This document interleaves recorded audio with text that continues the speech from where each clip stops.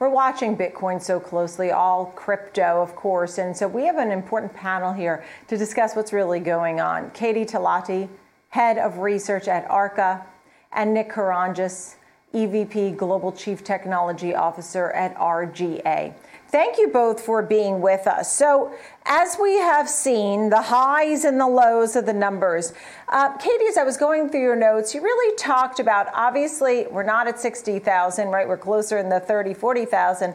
But you do believe that there is an interest and that we will move higher again just because of the interest alone. Yes, that's correct. Really recently, the price action with Bitcoin has been driven primarily by macro forces and the Fed tightening cycle. Obviously, what we're seeing play out in equities and, the trickle down impact it's having on digital assets is, pretty unusual.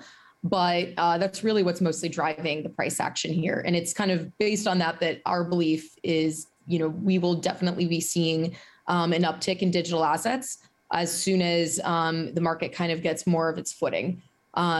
Specifically, We're seeing a lot of... Yeah, please. I wanted you to continue because I wanted to ask you about the Coalition Greenwich details, that study that showed that most of the people did think there was more upside here because they'll get more involved.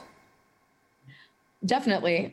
So in a study that we did with Coalition Greenwich recently, we actually found that over 70% of respondents said that there were going to be some sort of digitization in traditional securities in the next 5 to 10 years, which I think will be a huge boon for the whole digital asset market.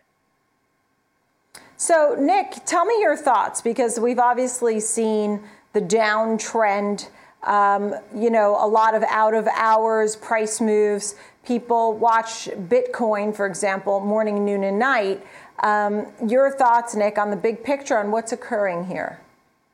Yeah, Katie's right. I mean, I think bigger picture, there's a general ecosystem-wide shift, right, to digitization of assets, to people spending more time online. The shift to kind of internet native money is an unstoppable and inevitable shift, although near term, it's going to be very difficult to predict. I think what's happening right now is there's two forces, right? There's the fear of inflation getting out of control, and then the fear of interest rates, or the prospect of interest rates rising and other places to put your money besides cryptocurrency. So I think if inflation gets out of control or comes in higher than what we expect, then on the one hand, the cryptocurrency and the Bitcoin proponents will say, that'll be sort of validation of the thesis, right? Which is that money printing was out of control and there's got to be alternative forms of money management.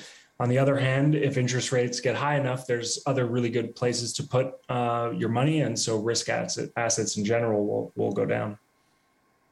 And then, Katie, when you take a look, I mean, Nick's making some great points here too as well. And when you take a look at what's going on today, people who are involved in cryptocurrencies are seeing Bitcoin up 2.5%, Litecoin up 1.6%, Ether up 4%, Solana up 5%. So today they're feeling pretty good to see these up arrows. They should expect volatility, Katie. I mean, the crypto market has always been more volatile than traditional assets. Although we may be up today, last week saw a lot of volatility around, specific regulatory headlines and risks to specific assets and ecosystems within decentralized finance. I would say, though, that in terms of kind of like the outlook, though, for digital assets, we are seeing institutional allocators more and more interested in the space. And that interest is not dampened at all, even though most assets are down on average 50% this month. They are still really interested in the space, really interested in allocating and making sure that they have digital assets exposure in their portfolios.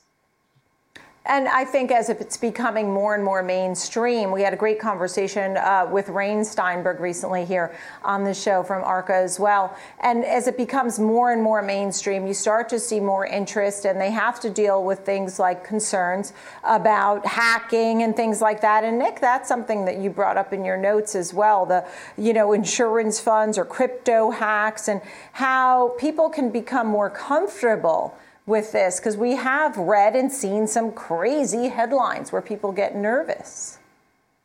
Yeah.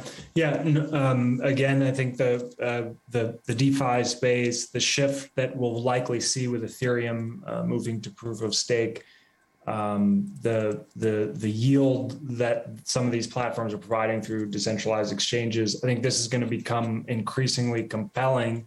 And at the same time, there will be the counter force around, concerns about safety, about hacking. I think that this should remind everyone of what early .com, early technology shifts have looked like in the past. At first, there's a lot of hesitance. People didn't want to put their credit cards into e-commerce sites originally. I think a lot of that stuff just needs to be worked out and ironed out. I think that the pull from these different platforms and the behavioral shift is a permanent change. So there isn't really a choice. You have to get into the space, and there's going to be these alternative finance platforms and services out there. Long term, it's going to draw more. It's going to draw more and more people into the space. Yeah, and Katie, I think as more and more people get involved, and I think that was a great analogy, Nick, when you said, people didn't want to put their credit cards in. I remember that exactly myself. I still am so apprehensive to put any information in anywhere at any time. That being said, Katie, Nick's making the point that this could be like .com and, Anthony Scaramucci, who's been out at Skybridge all the time. He's out there. He said, I don't want my clients to miss this. He's such a big believer. So many folks, we've seen a lot of the hedge fund managers talking about being involved with this. Do you feel like there's this FOMO and that people could miss out, Katie, if they don't get involved?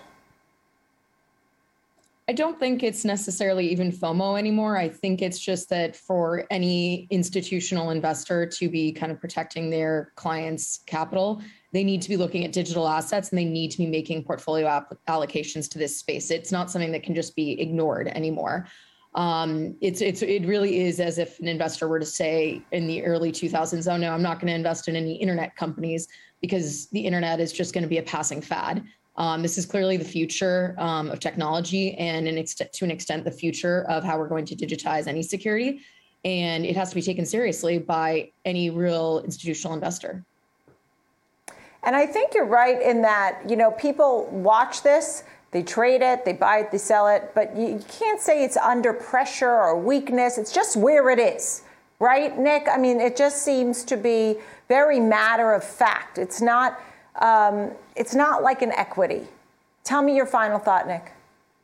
Yeah, I would go so far as to say that actually a risk-off event here would probably be good for the ecosystem because it'll clear out a lot of the really ultra speculative, weaker projects. I think that's the way that people in the community would see it. I think that they're going to want to focus on building. And right now there is a lot of speculative money in the system.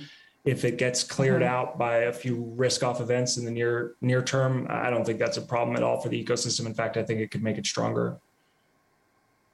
I really enjoyed our conversation. I hope we'll be able to do this again, particularly since we've seen the ups and downs. And, today we see a lot of green. Thank you both, Katie and Nick. It was a great conversation. I appreciate it. Katie Talati of ARCA and Nick Karangis of RGA. Thank you very much. Good to see you.